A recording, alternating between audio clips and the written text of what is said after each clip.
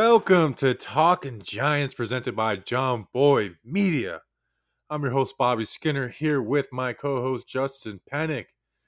Justin, we are almost a week away from the draft. I'm getting excited. We're going to talk about Dave Gettleman's last draft class with the Carolina Panthers in 2017. We're going to talk about the center position, hence the center field song. But how are you doing, Justin? Whoever you are, I want to punch you in the mouth. I'm sorry. I just do. That's just how I feel. This every time, aren't we? Well, if I continue to be funny, then yes, we are.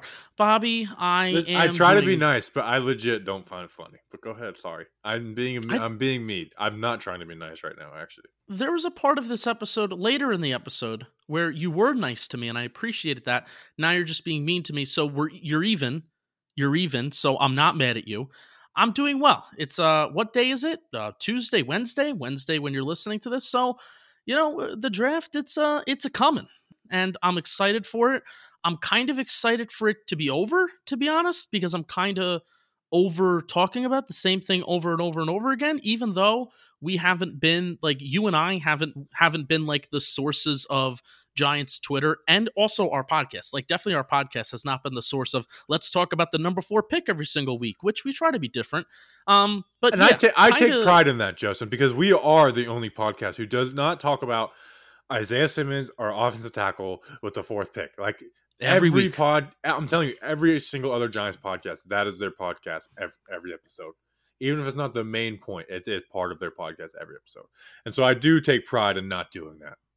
But even though we haven't been central in that conversation like every single week between you and I, or even like we've been doing a good job of covering other guys on Twitter, I'm kind of over it. I kind of want the Giants to just do it, but also it's a fine line of, okay, once we actually do this draft, when's the next time we're going to have something of substantive news? So trying to navigate being present in the moment while wanting the present to be over. I enjoy it, man. I really do have fun with all the pre-draft stuff. Obviously, the draft is more fun, and then after the draft, learning about guys. But pre-draft, man, I mean, there's just so much anticipation. I enjoy it. And anticipation. Wow. Why are you being mean to me? What did I ever do to you? It's not what you have done to me. It's what you're going to do to me in a matter of a few minutes. So why don't we start that? Well, no. Justin, we have some freaking news. How about we do that? Can we do the news?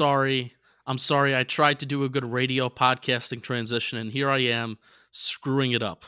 Dave Gettleman had a conference call. Obviously, you can't have the normal pressers, which I do miss that. I miss the pressers, even though every time you watch them, like, okay, there was really nothing of substance there, but then it's an overreaction, and then we talk about it, and he says something funny. No holds barred. He took me in the low post. And those are drops I like. On the varsity. They're not your voice. Anyways. Oh, that was funny. I don't like my voice either on the drops either, so it's fair. So basically, here's what happened in it. He said the offensive tackle class is deep, which could mean that he wants one of the offensive tackles at 4, or that he thinks they're going late. So nothing out of there. Listen, he didn't give us any jokes to make about technology. He just said, and this was kind of smart on him because, like, by the way, like the analytics, like savior John Harbaugh was the one who was saying that he was worried about being hacked and stuff, which was kind of funny. And they asked him like any issues, and he knew what was going to happen. He's like, nope, everything's been fine. He knew that was the only thing he could say. Anything else would have been ripped apart. Just yeah, he's not the guy that's going to go in depth on the cybersecurity of the New York Football Giants Zoom call. He couldn't mess up. He couldn't even admit that, like, hey, one time our call broke up a little bit for 5 seconds. If he did that, it would have been bad. And we talked about the other week how, like, the computer folk jokes they're getting old at this point. And I mean, sports media people, and I know this is pointing the finger back at myself, are some of the most unfunny joke repeating people in the world. Hey, it's true. It's just the same. I play the same drops of myself all the time. Justin, we covered this beginning of the show. Those aren't funny. I'm the judge of comedy. Actually, I can't stand those people more than anybody. It's the people who tell you what is and what isn't funny. But I think there's a difference between saying what is and what isn't funny than being like, hey, this joke has been made 95 times. Like, we get it. Computer folk. Oh, ho, ho, ho. Defensive tackles. Oh, like that joke just gets old to me. Anyways. He didn't give us any jokes to make. What needs to start, now there was the pictures with Gettleman. There was 2 pictures of Gettleman with 2 different angles looking at his desk. And there was the picture of Boston, the Boston skyline behind him, which I have a problem with that. And there was also a picture of Judge, who had a nice countertop, and he had his nice little setting. But the new joke that I now want to run with is the lotion that was sitting on Dave Gettleman's desk. Now, this is getting a little Talking Giants After Dark. We don't need to go into detail on why that's funny. Talking Giants After Dark, but the lotion on his desk, absolutely hilarious. Somebody did reply with a smart reply and said, the Boston air is very cold, so he needs lotion. I'm like, you know what? You're right. You're right. What I liked was the fact that me and him both used like a notebook as a mouse pad. Oh, he was just using a flat out piece of paper. That wasn't I do even that a notebook. too. I like that. I like it. That's my type of guy. I'm the same way. How many pages in that binder? Oh my gosh, so many. There's a lot. But what he did say, Justin, was like, hey, maybe Nick Gates will play center, and I have been the what do you call like the captain of a train? I forgot. The Pied Piper. Conductor. Oh, I have been the conductor of the too? Nick Gates should play center train, Justin. And I had been actually playing this tweet for a while, but I was like, you know what? What a better time to do it. I said, hey, at Nick Gates, if you've been practicing snapping the ball, like this tweet. He liked it within 5 minutes, Justin. Nick Gates will be our center in 2020. Confirmed. Even though we just did a good job of previewing centers who we might like to see play for the New York Football Giants today. Our guy, and I mean, your friend, David Powers, he made me happy. He said, we got more out of this tweet than we did anything from the Dave Gettleman press conference call. And I agree. I really do. We found out that Nick Gates is practicing center snaps. And that's what I said a month or two ago, Justin, when we talked about Nick Gates. I said he needs to be practicing snapping the ball every single day. And it seems like he has been. You are truly an investigative journalist. Listen, I'm not a beat reporter, but sometimes I got to do their job for them. That's just the way it is, Justin. Yeah, Duggan. Yeah, what the hell, Duggan? Jordan Ron on? These guys, they just don't know the work that I do, this behind the scenes stuff. Okay, so I was thinking about asking one of our friends if I can call in to the Joe Judge conference call, if I could get that phone number.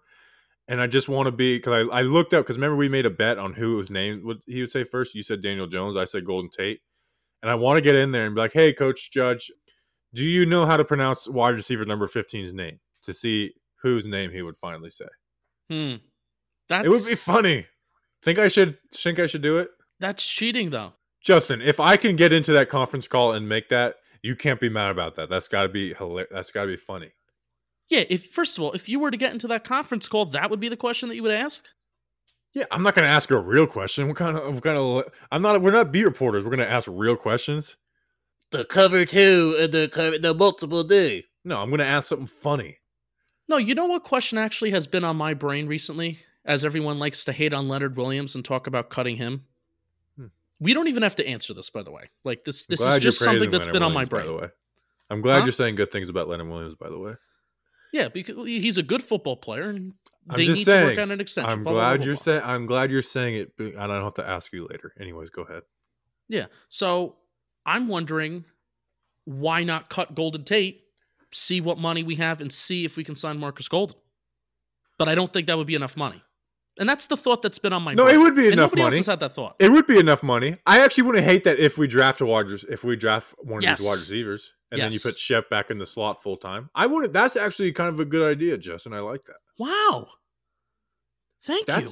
That's a really smart idea. You should tweet that, or just be like, get a pass rusher, or like anything. Like, hey, I think it'd be smart to do that. I'm a Golden Tate fan, but I actually think that's smart if you're planning on drafting one of these wide receivers.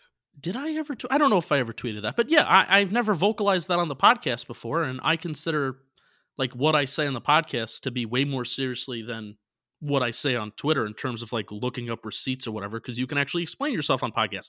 But anyway, it's a thought that I had, and that would be a question that I would, even though they wouldn't answer it. There's no way Judge or Gettleman would answer it. But if I had like truth serum that I had to give Joe Judge or Dave Gettleman right now, that would be the question. Yeah, you can't ask him that. What is he going to answer? Say, yeah, actually, we're going to think about doing that.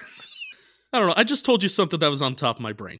I was also thinking about asking him, which I'm not going to get in this conference call, just being like, hey, Joe Judge, you afraid to say Daniel Jones' name? You afraid? Scared? You big scaredy cat? Now, the beat reporters would hate me for it for the most part, but it'd be worth it because we're not trying to be their friends anyways. You would get hired, and then you would get fired. All right, Justin, are you ready to go into this 2017 Panther class? Yes. All right. This is the last Dave Gettleman Panthers draft class. He was fired after this draft class before the season, which was weird. We don't know what was going on. Obviously, we know Dave Gettleman, and he rubbed some people the wrong way. Nonetheless, he was fired, Justin. So this was his last draft class. And the first round pick, 8th overall, out of Stanford, running back Christian McCaffrey, Justin. Old Christian McCaffrey. Now, his first year, he didn't get a bunch of carries. He wasn't even the starter. But after that, Justin, he started the last 2 seasons. In 2018, he had 1,100 yards on 5 yards per carry. 2019, he had 1,400 yards on 4.8 yards per carry. He had 107 catches in 2018, 116 in 2019 at 8.7 yards per reception, the second most catches in the NFL. And they didn't run some extravagant route tree with the running back either, Justin. Remember, I went back and looked that up because the Saquon stuff was aggravating me. They simply just had, because Cam Newton was hurt, when Kyle Allen came in, they made Christian McCaffrey the running back very early in the progressions, whereas with Shermer, the running back was later in the progressions. Christian McCaffrey just got extended for 4 years, $64 million. So he is currently 23 years old. So that contract will end when he's about 28, 29 years old. Justin, to me, this is an awesome pick. He's an awesome player at the running back spot, and he's the best receiving back that we've seen in a long time. It's not like he's a James White type where he's just a receiver. He runs for 1,400 yards. He had 2,400 yards from scrimmage in 2019. He's an awesome player, and I think 4 years, $64 million is a good deal for a good player, especially with the cap supposed to going up. Yeah, the cap and how it's supposed to change is very much at play here. And if there is a time to give a running back money, it is now, when the cap is going to be rising so much with more games being added onto the schedule, and we don't even know, TV deals once that negotiation is actually worked in, and the fact that McCaffrey is so young. But Bobby, I just have this philosophy, man. I just have this philosophy. This might be the first time that a lot of Talking Giants listeners are hearing this. If you don't like me as a co-host, you're definitely not going to like me now. And if you were neutral on me, you're probably not going to like me. I have a philosophy of, especially if I'm in the top half end of the draft, and if there are other needs that a football team needs, not to use the same word in the same sense. I don't like drafting running backs in the first round, and I do not agree with the Saquon Barkley pick. I've never said that. I don't think I've actually said that on air. Now, we're not talking about Saquon. We're talking about Christian McCaffrey. Now, there's a few reasons why I believe that you should not draft the running back in the first round, and I guess I'll start my part of the argument, and then Bobby, if you want, I know you have a ton of other notes and stuff like that. So, why you don't draft a running back in the first round? Arrowhead Pride and Kansas City Chiefs has a lot of good sources in terms of analytics, and they do a lot of good in-depth work. They do a lot of good in-depth studies. They're actually the ones where I got my positional value pyramid from. If you're a follower of me for a long time, I did a positional value study last summer, looking at pyramids of positional value, and that pyramid came from Arrowhead Pride on SB Nation. They do really good work. So they had a post and they had a blog, and it had a simple criteria. How many players were drafted by position and round over the last decade? Now, this was as of 2014. Over the last decade, and how many went on to become a starter? The determination of a starter comes from whether the player started at least half of their career. Obviously, this will run the gambit from below average to high-performing starters. You can't really measure that. But the reality is that if you can start in this league for at least half of your playing career, you are better than most. So let's go down to the running back numbers.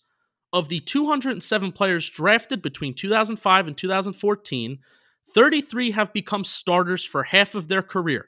This gives the indication that there is a lot of running backs by committee. They put that as abbreviation of RBBC.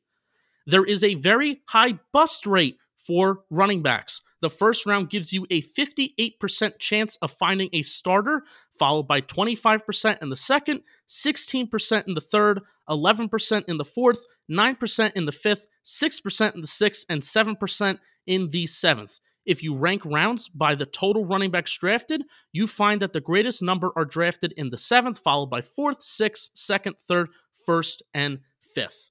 Now, if you want a stud running back, you're most likely going to find him in the first. There is no doubt about that in my mind. But out of all positions in football, running backs have the highest bust rate based off of this huge 10-year sample of a study that they did that finds that around 58% of running backs drafted in the first round will not even start for half of the snaps in their entire career. And if you're drafting a guy in the first round, particularly a guy in the top 10, you want him to be a stud, and you want him to be a stud for a long time. This is not to say that McCaffrey is a bad player. This is not to say that McCaffrey was necessarily even a bad pick, because he does bring a lot of value. But the philosophy of drafting a running back in the first round is extremely, extremely flawed, and you have to ask yourself, what value does a running back bring? I can even get into analytics about that right now, but I want to let you talk. I've been talking for a little bit. I want to let you talk because I have some more information as well. Give me a rebuttal. I can't stand the running back. Like, you should never pay a running back. I feel like it's a straw man argument because the quarterback is the most important position on the football team, and it's that by far. It's the only position. I have a question. What are you referring to? You're talking. You said something bothered you. What bothered you specifically? I wasn't interrupting you. The fact that it just seems like every year we're adding a position where it's like, we can't pay running backs, don't pay corners, don't pay safeties. Like, it's just every position that is like, it's like pretty much the only positions people value are quarterback, wide receiver, which is the weirdest one to me, and offensive lineman. It's like the only ones that people are valuing now. And it's almost, and even offensive linemen, people are like the PFF people, and I hate to bash them again. But it's like, they're like, yeah, Nate Solder was the most pressures and the most sacks and was the worst left tackle in football. But they could get a wide receiver. And it's like, what are you guys talking about? So now we're devaluing the left tackle spot? Anyways, I feel like that you can make that argument with any position about guys getting worn down. Look at the best wide receivers. Look at Calvin Johnson out of the league early. Odell, who we watched, he is getting banged up and not as good. I mean, was Odell a bad pick? Because we essentially wasted the beginning of his career. We didn't make it to the playoffs. We were a bad team. So I just feel like, especially a guy like McCaffrey does so much, and Barkley, who has the ability to do so much if he's used more in the passing game. And it's a conversation of nuance. So did you draft Leonard Fournette, who's going to be a guy who just pounds the rock and gets 4.2 yards per carry? No. But guys like Saquon, guys like Zeke, who make that Cowboys offense. The Cowboys in 2017, the year they came off the 13-3 year, Justin, that was the year that Zeke got suspended for 6 games. With Ezekiel Elliott, 6-4, 24.4 points per game. Without Zeke, 3-3, 18.3 points per game. And in 3 of those games, Justin, they had 7 points, 9 points, 6 points. And I just want to let you know that you can make this argument for every position but quarterback. Obviously, quarterback's the most important. You need to have your quarterback, and no one's saying that you shouldn't. But the Panthers at the time did have their quarterback. They didn't realize how banged up Cam would get for the next 2 years. And they were 1 year away from a Super Bowl, and a Super Bowl team that was very run heavy, and D'Angelo Williams was gone. Jonathan Stewart. It was also running back by committee. It was D'Angelo Williams and Jonathan Stewart, which was like the best two-headed monster. D'Angelo Williams was gone. Jonathan Stewart, we know that story. So they brought in a guy who can catch the ball as well and can be the second leading catch getter in the NFL in 2019. Anyways, so they're like, well, what running backs dragged their team to the Super Bowls? None, really. I mean, maybe Marshawn Lynch we'll talk about. But it's like, what other position besides quarterback drags their guys to the team? So I looked at the last 10 years, Justin. First-round wide receivers who were like the number one wide receiver on their team that won the Super Bowl. Demaryius Thomas, who had 105 catches, 1,300 yards, which is really good. Hakeem Nicks, 76 catches, 1,192 yards, 7 touchdowns. That being said, Cruz had 350 yards more than him. So he wasn't even the number one guy. And Alshon Jeffrey with the Eagles, who had the worst year out of all of them, 57 catches, 789 yards, and 9 touchdowns. And by the way, Demaryius Thomas, that team was dragged to them by their defense. And in those playoffs, he had 7 catches for 60 yards. And we remember how bad Peyton was, and that was partly due to Peyton. And Demaryius Thomas is a good wide receiver, but he didn't drag his team. But no one says this about wide receivers. running backs in the past 10 years. Marshawn Lynch. I feel like everyone ignores Marshawn Lynch. He was a first-round pick who played through his second contract and even got more after that with the Raiders and was halfway decent. In that Super Bowl year, he had 301 carries, 1,257 yards, 13 touchdowns, 4.7 yards per carry. Even as a receiver, which he wasn't really known for, 36 catches, 318 yards, 2 touchdowns. So over 1,600 yards. He was that offense. Russell Wilson had not become the Russell Wilson that we know at that time. Now, Russell Wilson was important. That defense was really good, but Marshawn Lynch was that offense. And you know what? If they handed him the ball one more time, they probably win back-to-back. So the running back versus wide receiver, then we have to make the same argument for wide receivers. And the reason why wide receivers last a little longer, Justin, is because it's a position that has 3 of that same position on the field at the same time.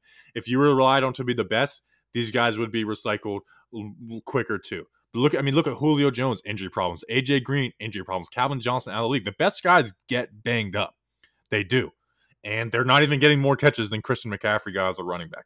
And I looked up this past year, 7 catches, running backs had over 50 catches. Or Christian McCaffrey doubled every running back's receiving totals, except for 7 players. And one of those was James White, and he's not even a running back. He's just a wide receiver who lines up in the backfield.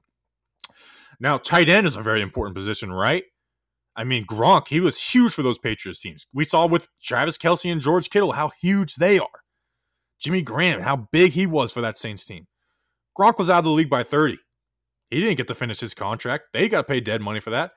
Jimmy Graham, he had his last good year at 28, and he had a huge contract. No one's saying don't pay tight ends. Are we going to say when George Kittle's contract comes up, don't pay him because he's going to be banged up and missing games when he's 27 years old? I just feel like no one makes that argument for him. Inside linebackers, which I guess you could put in after running back, the positional value argument. The best 2 guys in the past 10 years, Luke Kuechly and Patrick Wilson, missed lots of games, both out of the NFL by 30. The last guy who wasn't a QB who was like he won the Super Bowl, it was Von Miller, Justin. And guess what? He was on his rookie deal. And since they've paid him, the Broncos haven't made the playoffs. They haven't even really been close. Darrelle Revis, who's been a first-round corner, who's the best corner since Deion Sanders probably, he won a Super Bowl, but it was on a 1-year deal with the Patriots. And with the Jets, as good as that defense was, because they didn't have their QB, they didn't get to go to the Super Bowl. As good as that defense was. And I brought up the Cowboys. And then we talk about the play action thing. And we talk about, well, linebackers always read their keys. Yes, they do. If you do play action, no matter how good your running back is, how good your running game is, they will read their keys. And we've talked about this, Justin. When you run the ball like the 49ers do, the Vikings do, not only do you read your keys, you take extra steps and you sell out. And that's why Thielen and Diggs, when we watched them play the Giants, were able to get those crossing routes all day. And it's why Kirk Cousins had a better statistical year than Aaron Rodgers, even though the Packers beat the Vikings twice, was because of, one, that running attack, and then you had the good wide receivers on the end. And as far as the contract-wise, Justin, $16 million. Guess who's getting paid $16 million as well? Leonard Williams. I mean, are we going to say, is Leonard Williams more impactful than Chris McCaffrey? So basically what I'm saying is you can make this don't pay this position for every single position besides QB and offensive line. Because I hear the same arguments. And no position drags you to the Super Bowl besides running back. Defense, you can't just have one good player on defense. As good as Von Miller was. You mean no position drags you to the Super Bowl besides quarterback, because you said running back. Right, yeah, that's what I said. That's what I meant. If I said that, sorry. Even Von Miller, as good as he was, they had DeMarcus Ware on that defense. Derek Wolfe was a beast. Malik Jackson. They had good linebackers. They had Aqib Talib.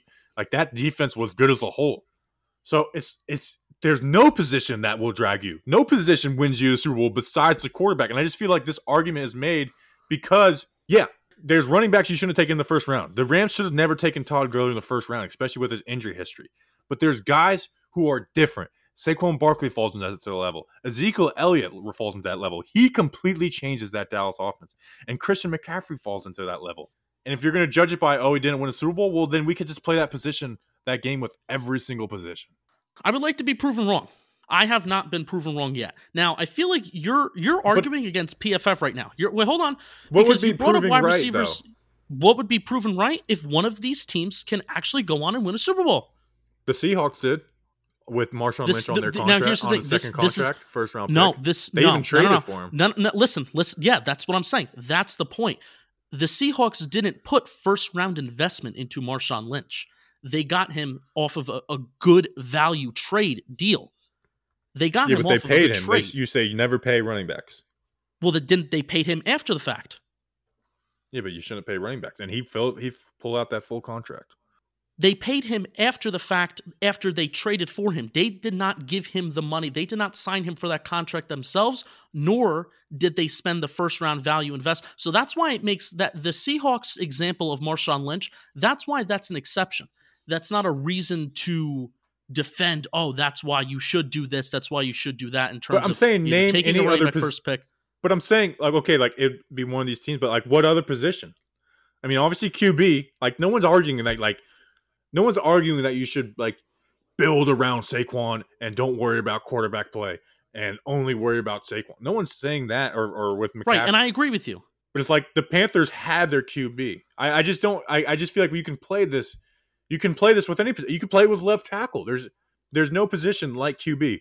Everyone's admitting. No, I agree with you. That's why I think. This is why I think 2018 was such a mistake for the Giants, because they chose to go with the running back, and a thing that they didn't necessarily. All right, let's not need, talk about the Giants right now because it'll right. turn in. We're already 25 minutes in. The Panthers had their QB. They were one year removed from a Super Bowl. Yes, I understand. I understand all of this, but I almost feel like you're not even arguing against me. You're arguing against Pro Football Focus. You're arguing against the people that are never draft a running back in the first round, never pay a running back crowd. No, because the first thing that you brought up was wide receivers, and I'm with you in that regard. I'm kind of with you where we've talked about I brought up every position. I brought up every position though. Wide receiver is the first one, but tight end is in there. Linebacker's in there, like pass rusher, corner. You know? Yeah, I understand. But also what you did is you cherry-picked from each position. I actually had a study that looked at 2,465 players over 10 years, and I told you that running back has the highest bust percentage in the NFL draft in terms of players that start for half of their career. But Christian McCaffrey's not a bust. And I also understand that Christian McCaffrey's not a bust, which technically leads me to my next point. And I wanted to hold off because I wanted you to go, but it leads me to my next point, and I'm going to say this briefly. This could be a conversation that could continue as well. There were 27 running backs in 2019 that collectively averaged 4.96 yards per touch or more. So this isn't just 4.96 yards per carry. This is 4.96 yards per touch. While that's nearly a full yard worse than what McCaffrey produced, the difference in what it means for over a season's worth of touches just doesn't seem quite as large. Basically, if you give the average high volume back McCaffrey for a 403 touch workload, he would have produced 2,007 total yards. Now, do those 385 total extra yards gained from McCaffrey solely from the 2019 season really? Is it really worth, number one, is it worth that first round pick where you could find running backs either later on, or is it worth, now we're talking about Christian McCaffrey getting $16 million per season. Now, this excerpt that I read, I do have to give credit. This excerpt that I read was from Yaya Dubin from CBS Sports. That little excerpt that I read was for him, so I do have to give him credit. Does he have a profile picture of himself? No, it's a typical. It's a Bitmoji or whatever you call it. That's always what it is with those guys. All right, here's why I don't like that though. You can't give those guys those touches that McCaffrey gets, and the more touches you go down, by committees, the more yards per carry that goes down. No, because you're putting like, oh, this. So when like one guy's big carry, like if you look at Saquon's last 4 games where he had the 2 big carries against the Eagles and the Redskins, he's averaging 9 yards per carry. But when you look out through a full season, that number goes down because you have more of a sample size. And we also saw, Justin, we never didn't have a box that had as many blockers as we have because we have Saquon Barkley. I'm not going to speak for the Panthers because I don't watch their games every time. But when you watch other teams, that's not the case. So with those great guys comes extra people in the box. When they're good receivers like McCaffrey, that means more attention in the receiving game, so their yards per catch are going to go down. And it's just like I feel like it's apples and oranges because it's not the same situations. I have actually data to back up your point about boxes. So let me find that. It's on NFL Next Gen's rushing 8+ defenders in the box percentage. 40%. Jeez, Tevin Coleman at a 40% 8+ defenders in the box. Let's see. You go down. We actually talked about this. Christian McCaffrey faced 8 men 8 men plus in the box 23% of the time, which was about middle of the pack in the league. I'm not doing the counting right now. Compare that to Saquon Barkley, who But what if faced, you only have 5 offensive linemen? Or who faced 8 plus men in the box 11% of the time. You also have to take that. Well, I mean, no, Christian McCaffrey even played on a bad football team too. So I was going to say you have to take into account. But you're never going to have 8 men in the box when you have 6 blockers. You'll have 7 men in the box. All right, let me check short football stats then. Let me check short football stats and personnel grouping frequency. Carolina was running out of 11 personnel 63% of the time. 11 personnel, which is 3 wide receivers, 1 tight end, 1 running back. 12 personnel, which is 2 wide receivers, 2 tight ends, 1 running back. They were running out of that 21% of the time. And then 21 personnel, which is 2 wide receivers, 2 running backs, 1 tight end. They were running out of that 7% of the time. Kind of similar to the Giants, except they were running out of 11 personnel 70% of the time, and the Giants were also running out of 12 personnel 20% of the time. So they kind of ran very similar formations. Right. But basically, McCaffrey what I'm faced saying, a lot more 8 plus men in the box, probably twice as more as Barkley did. okay, but you said Coleman had the and that probably helped with his receiving. But you said Coleman had the most. What do we know that the 49ers do? The 49ers ran. That most teams don't do. They run 2 tight end, fullback. Well, I can tell you how much more. 21 personnel, which is, again, is 2 running backs with fullback, running back, 1 tight end, 2 wide receivers. They ran that 33% of the time. That was the highest amount in the NFL. All right, so have we said our piece? That didn't turn into an argument. It turned into a good conversation, I think. Yeah, I think it's one that can continue. Absolutely. And here's where I get frustrated, and we'll move on. We'll move on after this. I get frustrated because I don't look at people who say, hey, don't draft a running back in the first round, or like, you shouldn't draft this running back. I don't go and like, oh, that's dumb. I just can't stand the speaking in absolutes that Leonard Fournette is the same as Saquon Barkley or Christian McCaffrey. I can't stand that kind of stuff. I can't stand it's like there's just no nuance. When I said, like, you can make, like I said, like when I'm talking about like, oh, wide receiver, this, it is cherry picking because I don't believe what I'm saying. What I'm saying is you can make that argument for every position. Anyways, in the second round with the 40th overall pick, wide receiver Curtis Samuel.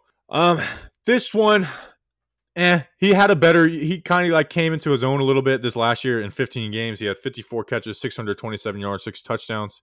He also ran the ball a little bit, 19 carries, 130 yards, 1 touchdown. Deebo Samuel style. He does run it. Actually, he runs it a decent amount. But his catch percentage kind of sucks. It was better in his first 2 years. Curtis Samuel is a guy people talk about nicely. They think he's a pretty good player. But in the second round, I want you getting more production earlier than Curtis Samuel did. I agree. Not much to really touch on Curtis Samuel here. Okay. In the last pick of the second round, 64th overall, Taylor Moton. He started 32 games the last 2 years.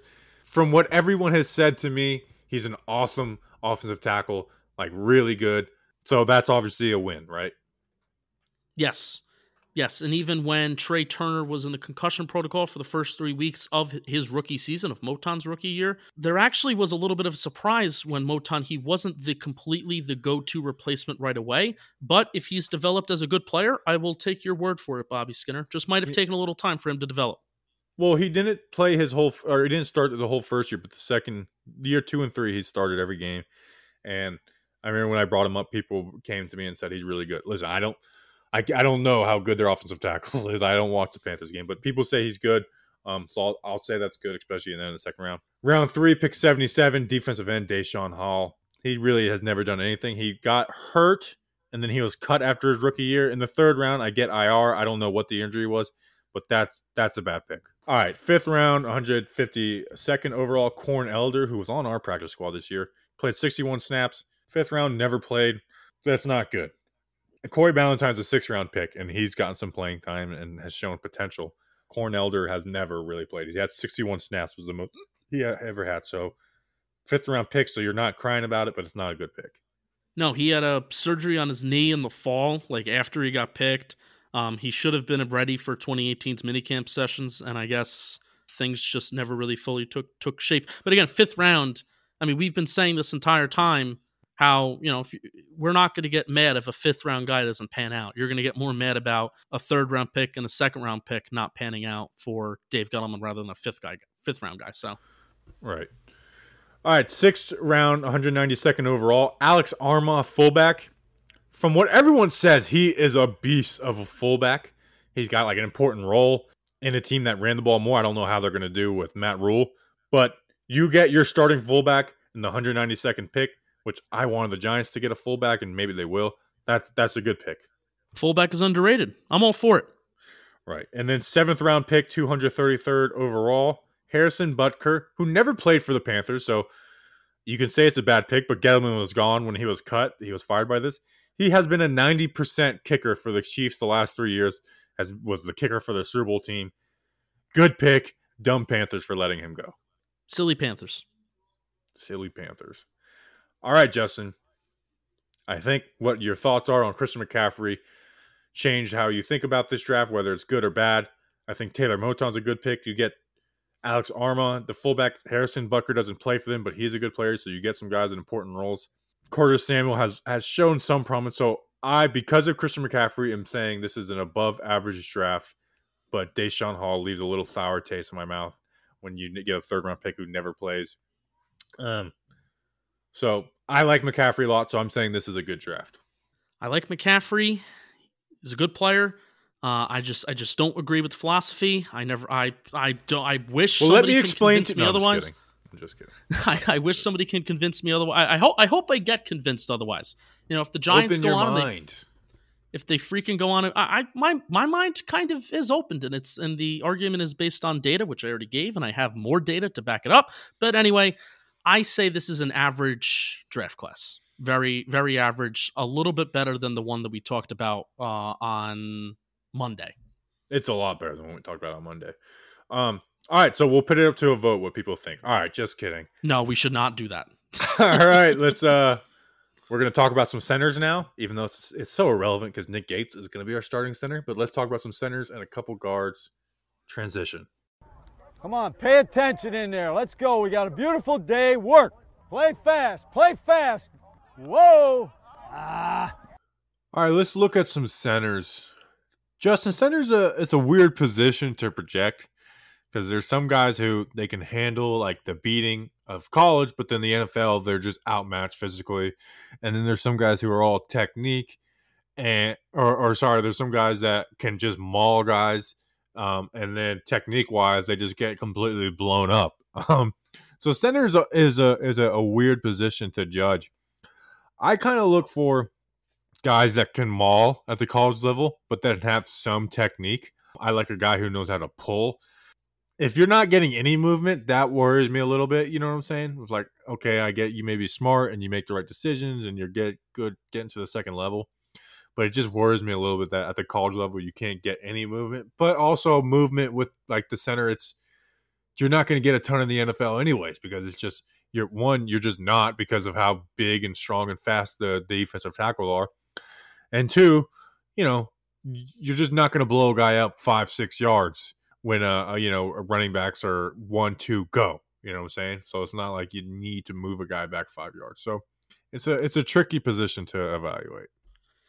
Yeah, I'm glad you kind of touched on this to start because one of the things that we were actually talking about, if you're a listener talking Giants and if you're a listener of Bleeding Blue, you got to go all the way back to our bye week episode where Bobby and we started having like this conversation on what do you kind of value more in an offensive lineman? And maybe it's different when you're talking about tackles. Maybe it's even different if you're talking about guards. But, particularly if we're talking about these interior linemen today, what do you value more? Do you value like the play strength? Do you value being a mauler? And then if your technique and maybe your lateral movement is a little slow coming out of college, is that something you can develop as a pro? Or I would say, Bobby, you kind of value that part of it where you want the play strength, you want to be a mauler, you can develop a little bit of lateral movement if that's not a strong part of your game. But where I evaluate and where my brain is at and what I really look at, and a lot of my guys on my list, at least my top 2 guys on my list, what they have the lateral movement, relatively speaking, but they definitely, my top 2 guys, they have the great footwork. They have great footwork. They have good hand placement. They have good technique. And that is something I'm kind of willing to sacrifice a little bit of play strength. If you understand angles, if you understand how to position yourself, if you understand how to position other defensive players that you're going up against, then I value that a lot more than play strength and mauling. However, it's my first year really scouting and looking at players, and Bobby and I were not scouts, but I just value that more. Yeah, misinformation panic. But that's just something that I value more. It may change throughout the years, but I've always wondered that from you, especially since, Bobby, you've kind of earned your chops, breaking down film. Your breakdowns are film. My breakdowns, I like to look at cat videos and Daniel Jones and Eli Manning in a bar in Hoboken. I like to break down schemes. It's hard to project these guys when they're going against different talent. Where QB is actually, now there's a bigger miss rate, but QB is a little easier to evaluate because it's like, okay, let's see his decision making.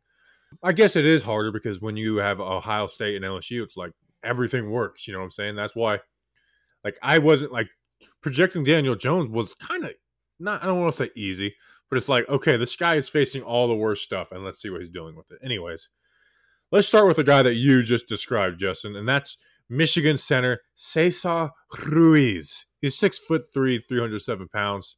He ran a 5.08 at the combine, 28 bench press reps, 33-inch vertical jump, and a 4.64 shuttle. Justin, a lot of people have him as the best center in this draft. I wouldn't tell them they're wrong. He started 31 career games.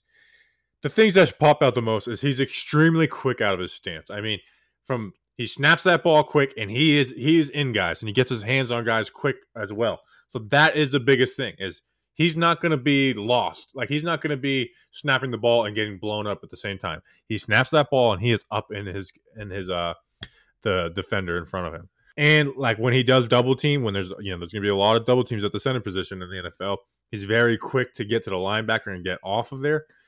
He uses extremely good leverage. He probably has the best leverage in the draft as far as centers. He's got good active feet. Footwork is honestly the most important thing in the run game. Is do you have those pitter patter duck feet? Not not 1, 2, 3, and then you're just pushing with your upper body. Are you constantly moving those feet, short, stoppy steps? And Ruiz does that, so I like all of that. That being said, the thing that was negative is he doesn't really drive anyone. He doesn't push guys back. He can get bullied in the bull rush at times, where Alabama had a little success against him.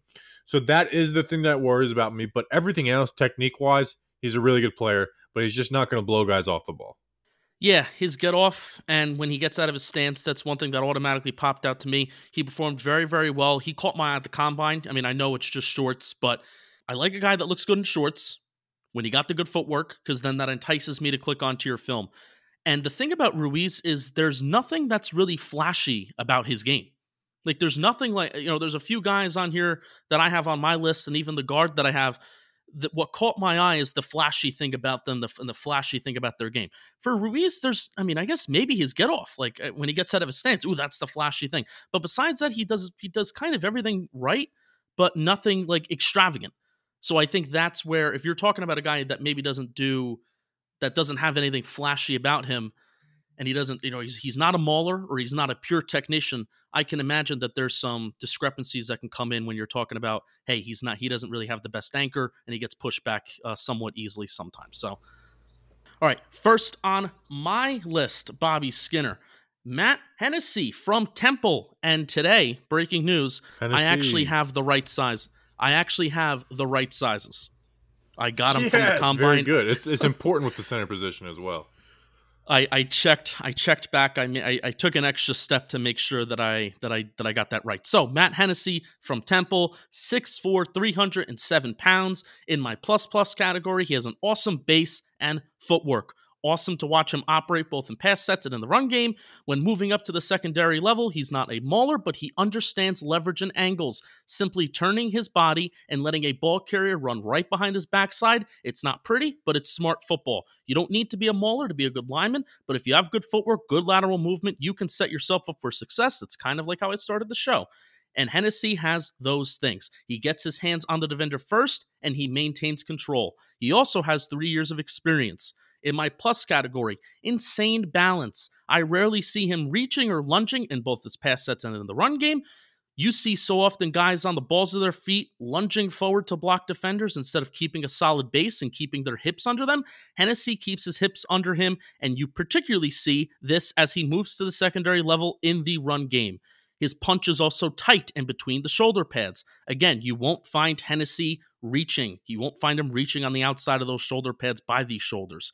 He had an awesome Senior Bowl, and reportedly coaches were loving him too. And we all know how much the Giants love guys who perform well at the Senior Bowl. He also moves well in space, in pull blocks, and has good awareness to put a hat on a helmet. In my minus category, he's not the biggest guy in the world. And the problem the Giants have had at center is a guy that's lacking play strength. Now, just because he isn't the biggest guy in the world doesn't mean that he has a play strength problem, but with not facing top-notch competition, those problems will inevitably be raised. He ran primarily an outside zone scheme at Temple, where he was rarely asked to block for a running back going straight up the A-gap.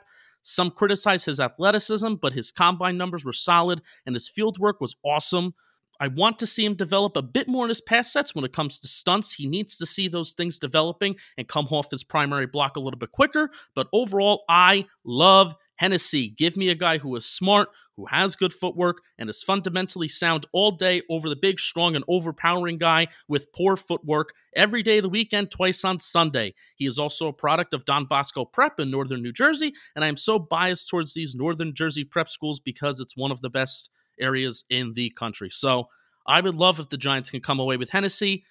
Don't know if he's a day one starter, but I would really like him in blue. What I like is that he knows how to pull, and guess who else knows how to pull? Tyler Biadasz. It's spelled Biadaszz. If we do draft him, I'm going to call him Tyler beat that ass. Out of Wisconsin, He's 6'4", 314 pounds, so he's a bigger center. He didn't participate in the combine due to an AC joint, and or he got his shoulder scope with the AC joint, whatever that means. I just read it. I don't know what it actually means. But nonetheless, he is durable because he started 41 career games at Wisconsin, started as a freshman.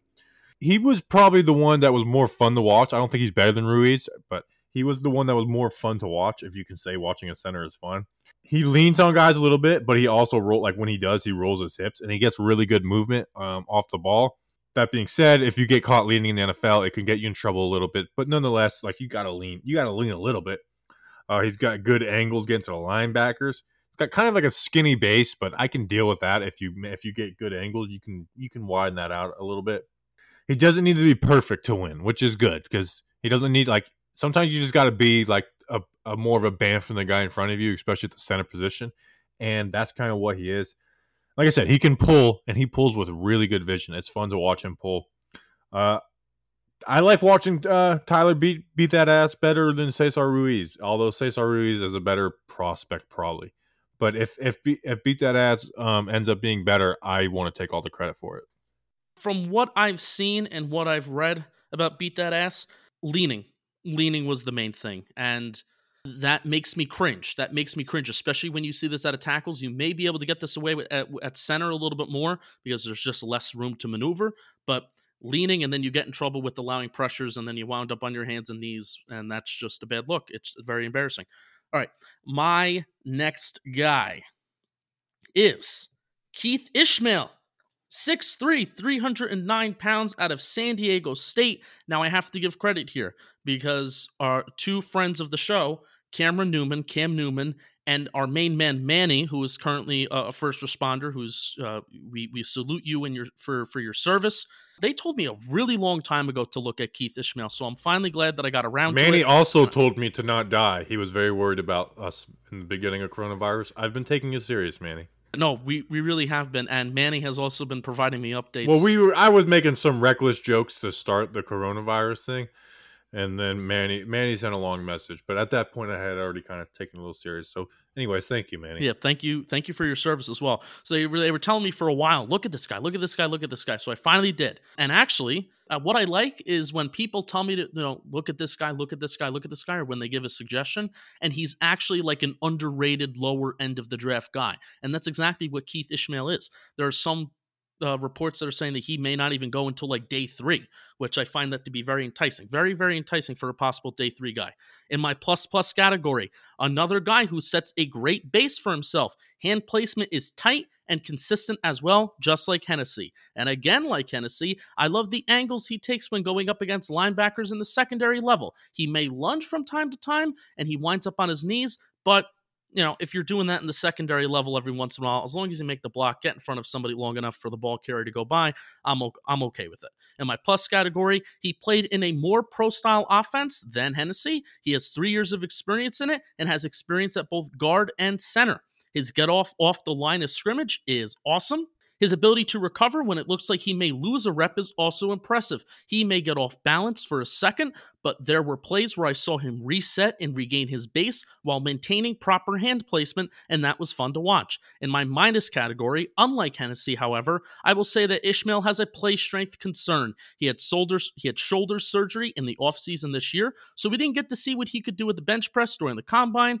There were times that he would be overpowered by defenders as well at the line of scrimmage. He would have good hand placement and everything would be good, but he would just get stood up and pushed back, and that is a bit concerning when we are talking about the level of competition that he faced at San Diego State. He also had the tendency to let the backside defenders escape through on play-action passes, but that's a coaching thing. That's a little thing.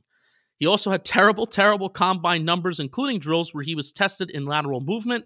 However, I didn't see, on film, I'm not thinking to myself, he's bad in lateral movement. But again, I'm not a scout, so, just know that he had bad combine numbers in that regard. Overall, if Ishmael is being projected to go later in the draft, I think this can be a really good value pick. I do not think he is a day 1 ready starter, but adding some muscle mass may help his chances at being a quality pro player. He is much more of a positional blocker, but again, I am okay with that. Give me a technician over a mauler who is inconsistent for the 5th time this episode.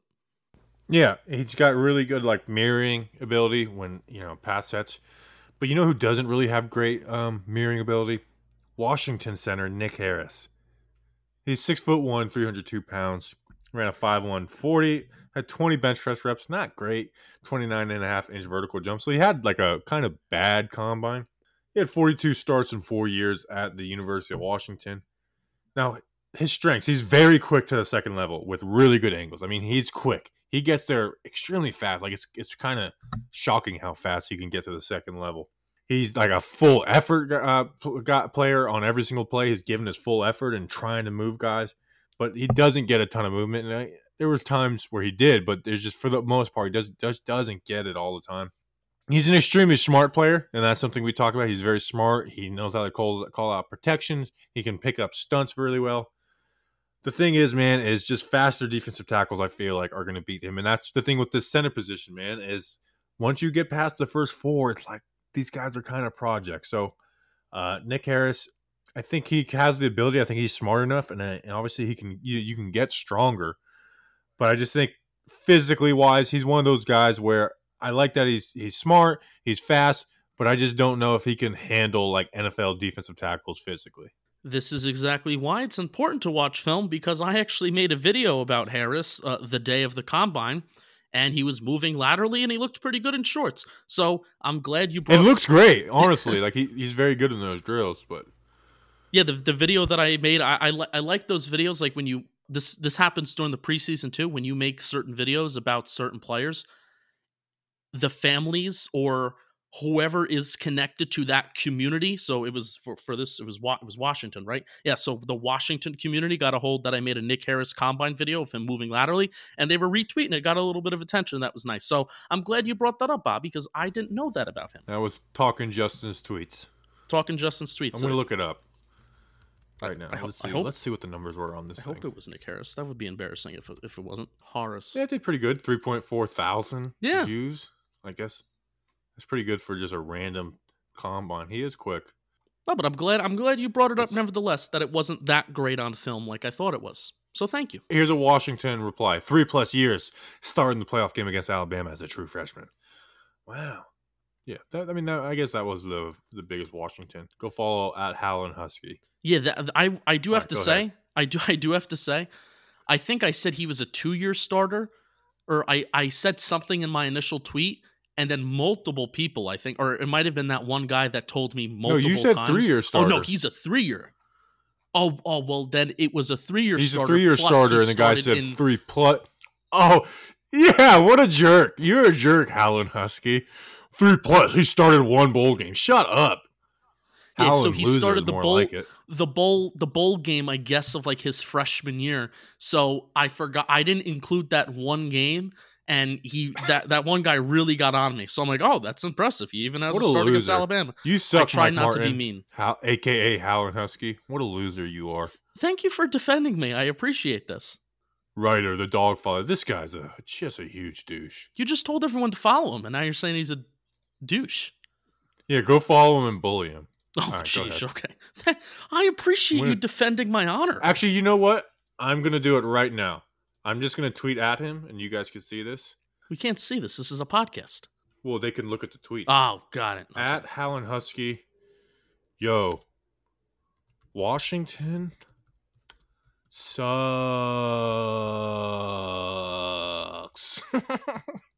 All right. It's been done. Okay. Are you ready for my final player, who is an offensive guard? Oh, wait, no. Oh, I'm sorry. I missed a player. I just totally skipped don't you have player. another center? I do. I just totally I was going to say, don't you? Skipped a player. Okay, never mind. All right. My final center, I will say. My final center. Lloyd Cushenberry, 6'3", 312 pounds, out of LSU, Louisiana State University. My plus category, play strength, is not an issue with Cushenberry. He's got strength. He's got the power. He does not give up ground against nose tackles and defensive tackles. There was a play during that Alabama-LSU game where the pocket was collapsing around Joe Burrow by like the tackles, and the play ended up in a sack. But by the time the play ended, Cushenberry had defensive tackle DJ Dale and Daquan Davis. He had him absolutely contained. Dale took up 75% of his attention on the right side, and Davis was like on his left arm. So he was basically blocking 2 guys at one time. It was crazy to see. In my plus category, he has the frame, length, and size you want out of a center. There's no questions there compared to our other guys. Another guy with good hand placement when he gets his hands on a defender, and he is an anchor in pass protection, and he drives guys in the run game. But my minus category, he allowed multiple pressures in all but 4 of his 15 games played and allowed 34 total pressures on the year. That's not good, but also take it with a grain of salt because he's facing the toughest competition in the country. He lunges towards blockers and winds up on the ground way too much. Bobby, I don't know where this started, but whenever we would turn on my game tape when I played, back in the day, I could just sense that my father wasn't pleased with me, even if I made a block. But if I wound up like somehow on my knees, or if I wound up on the ground, it's not a good look. And even if I made a block, anytime I wound up on the ground, I felt shame. Jeez, dude. That's some brutal stuff right there. So overall, my point is that Cushenberry is a guy that winds up on the ground too much. It could be because he's lunging. Most likely, when you're winding up on your hands and knees as an offensive lineman, it's because you're lunging towards linebackers. So he winds up on the ground too much. That's a part in my minus category. Take it or leave it. He does have some issues with lateral movement, which inevitably means his range is limited, as well as both a pass blocker and run blocker. If guys are rushing the passer and they cross his face, he has trouble moving laterally to keep up with them. And for this reason, most likely, we didn't get to see him participate in any change of direction drills at the combine because they probably would have been horrible. Overall, I saw a lot of inconsistent work with Cushenberry. There would be plays where your jaw is on the floor, and then others where your face is in your hands out of frustration. He is the type of player the Giants need. They need an anchor in the middle, but are you willing to sacrifice interior pressure from time to time because Cushenberry doesn't have the lateral quickness to keep up with what is happening in front of him? I am not sure, but I'm rooting for him because he is fun to watch. Right. All right, so I'm going to finish my centers off with Oregon center Jake Hansen, 6'4", 303 pounds. He ran a 5.5 40 at the combine, which made me feel better about my 5.6 40 time. Now I didn't have 33 bench press reps at 225, so I guess he's got me there. This guy started 49 games, so he started all 4 years. He didn't start 3+ years because he started 1 bowl game, Justin. He started all 4 years at Oregon, in the same division as Washington. The bench press reps are real. He folds dudes. I'm telling you, like, He gets you on an angle, and he will pit you on the ground, and it's fun to watch. And with that, he always finishes blocks. He doesn't get 1, 2, 3, and then just kind of stalemate. No, he is constantly finishing through you, and I love that about the guy. It's fun to watch. The thing is, though, and he's not going to get bullied in pass sets. If he gets his hands on you in pass sets, he's got you. The thing is that he is slow. The 40 doesn't lie either. He's slow. He's really bad horizontally. So you get a faster defensive tackle, faster nose tackle on him, and he will struggle. A guy like Quinnen Williams, I could see just eating this guy alive. That being said, that's part of the reason why he's like the 8th or 9th ranked center. But nonetheless, he's fun to watch because he just bullies dudes. Why do I feel like we're having way more fun watching centers than we did like wide receivers and cornerbacks? Because I'm better at judging them.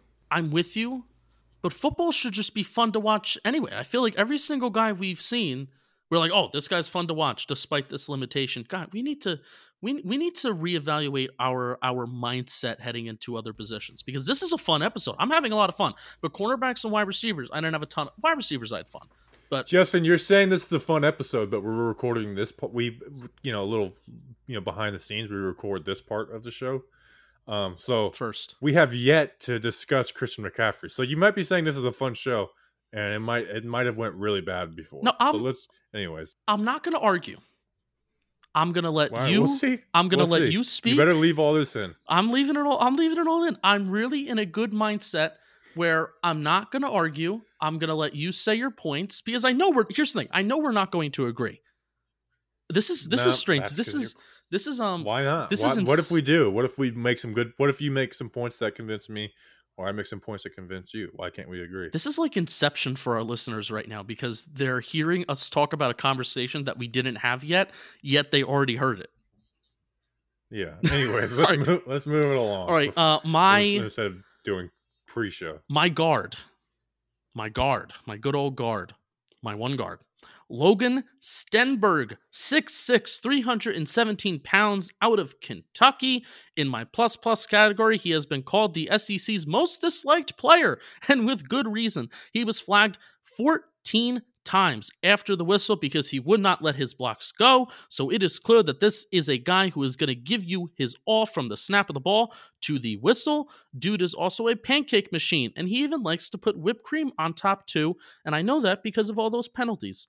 Plus, first of all, I have to ask you: Did you like that? Did you like that metaphor? I don't really get it. Pancake. Puts whipped cream on top because of the. Oh, I thought you said penalties. I didn't know you said pancakes. I was like, that doesn't make any sense. Penalties. Dude is a pancake machine, and he even likes to put whipped cream on the top too, because he would get all the. There we go. So you know what? You ruined it. It's all right though. I'll get you next time. In my plus category, he's also a smart football player who works well in double teams and does a solid job improving his position in pass sets in the middle of a rep. In my minus category, if you remember how we described Lynn Bowden's season, remember Lynn Bowden, the ultra wide receiver, running back, and quarterback? Well, Kentucky's offense rarely passed with any kind of consistency. They were a very run-heavy team, so we have little sample size in regards to what he can do in pass sets in 2019. Overall, Stenberg is a great combo of a guy who is mean and technically sound. He will definitely be taken towards the upper half of the draft, but we're going to end off our evaluation once again with saying this. Just a fun guy to watch nevertheless. We're so good at this. Fun to watch. That's our phrase. Fun guys to watch. Hey, we wouldn't be picking these guys if they weren't fun to watch. I guess so. So I got a fun guy to watch, and this guy is a pancake maker. I mean, he will hit you in the head like a frying pan, which is what a pancake maker is. John Simpson out of Clemson. We got a Clemson guy, 6'4", 321 pounds. He's a guard, by the way. So we're just doing one guard. He ran a 5'2", 40, 34 bench press reps. That's a lot, Johnny. A 30-inch vertical jump. He started 29 games at Clemson. Obviously won a national championship with Clemson. This dude gets the realest of the real movement in the run game. I mean, he is an earth mover at guard. It's unbelievable watching him. You can't bull rush him. You just flat out cannot bull rush him. Like, if you try and bull rush him, you will lose every single time. And he's got pretty good hands too. Not great. He's not like Cesar Ruiz's hands, but he's got good hands. The thing is he's very slow out of his stance, and you can beat him with speed. Honestly, Now, this is going to come off really bad, but I'm going to say it. You know who he reminds me of? Eric Flowers. He reminds me of Eric Flowers, but not in a bad way, because Eric Flowers was a decent guard, not a good guard. Shut up, Redskins fans. He was not good. A decent enough guard, and one of the biggest issues with Eric Flowers is that he just didn't put the work in. He was not a guy who was going to put in work, film, learning, and getting better. And he was kind of just a bad person. So the good things about John Simpson remind me of him, and the fact that he's kind of slow out of his stance. So yeah, that is our interior offensive line review. Justin, I mean, what do you think about the Eric Flowers comp? It's not a good thing to ever be mentioned in the same sentence as that guy. I don't care what city he's playing in, and how much money he's getting. So, no bueno. Thanks. Stay away from our team. I think we can make it work. Anyways, maybe a 7th round pick or something if somehow he falls. Yeah, so that's our interior offensive line preview. We'll be back on Friday, guys. No more Dave Gettleman Panthers draft class reviews. Friday, we'll be hitting inside linebackers. You know what that means. That means Isaiah Simmons. That means Patrick Queen. That means Kenneth Murray. We're hitting all the top dogs. It's going to be a lot of fun. Make sure to leave us a rating review. Like I said, I'm asking every episode of the month of April. We don't even ask on most episodes, but the month of April, I'm asking every episode. Help us get to 200 reviews. We appreciate you guys. We'll be back on Friday. Until then, let's go Big Blue.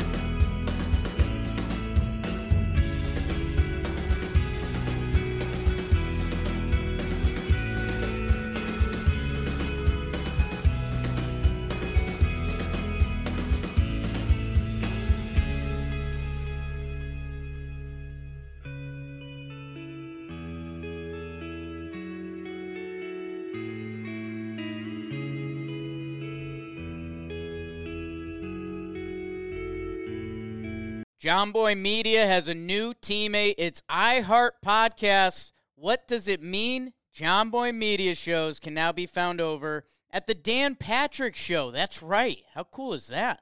Wake and Jake and Jimmy's Three Things have joined the iHeart Podcast and Dan Patrick Show family. And the best part, they'll still continue to be the same shows you know and love. If you couldn't tell, we're excited about this one, and thank you guys for listening.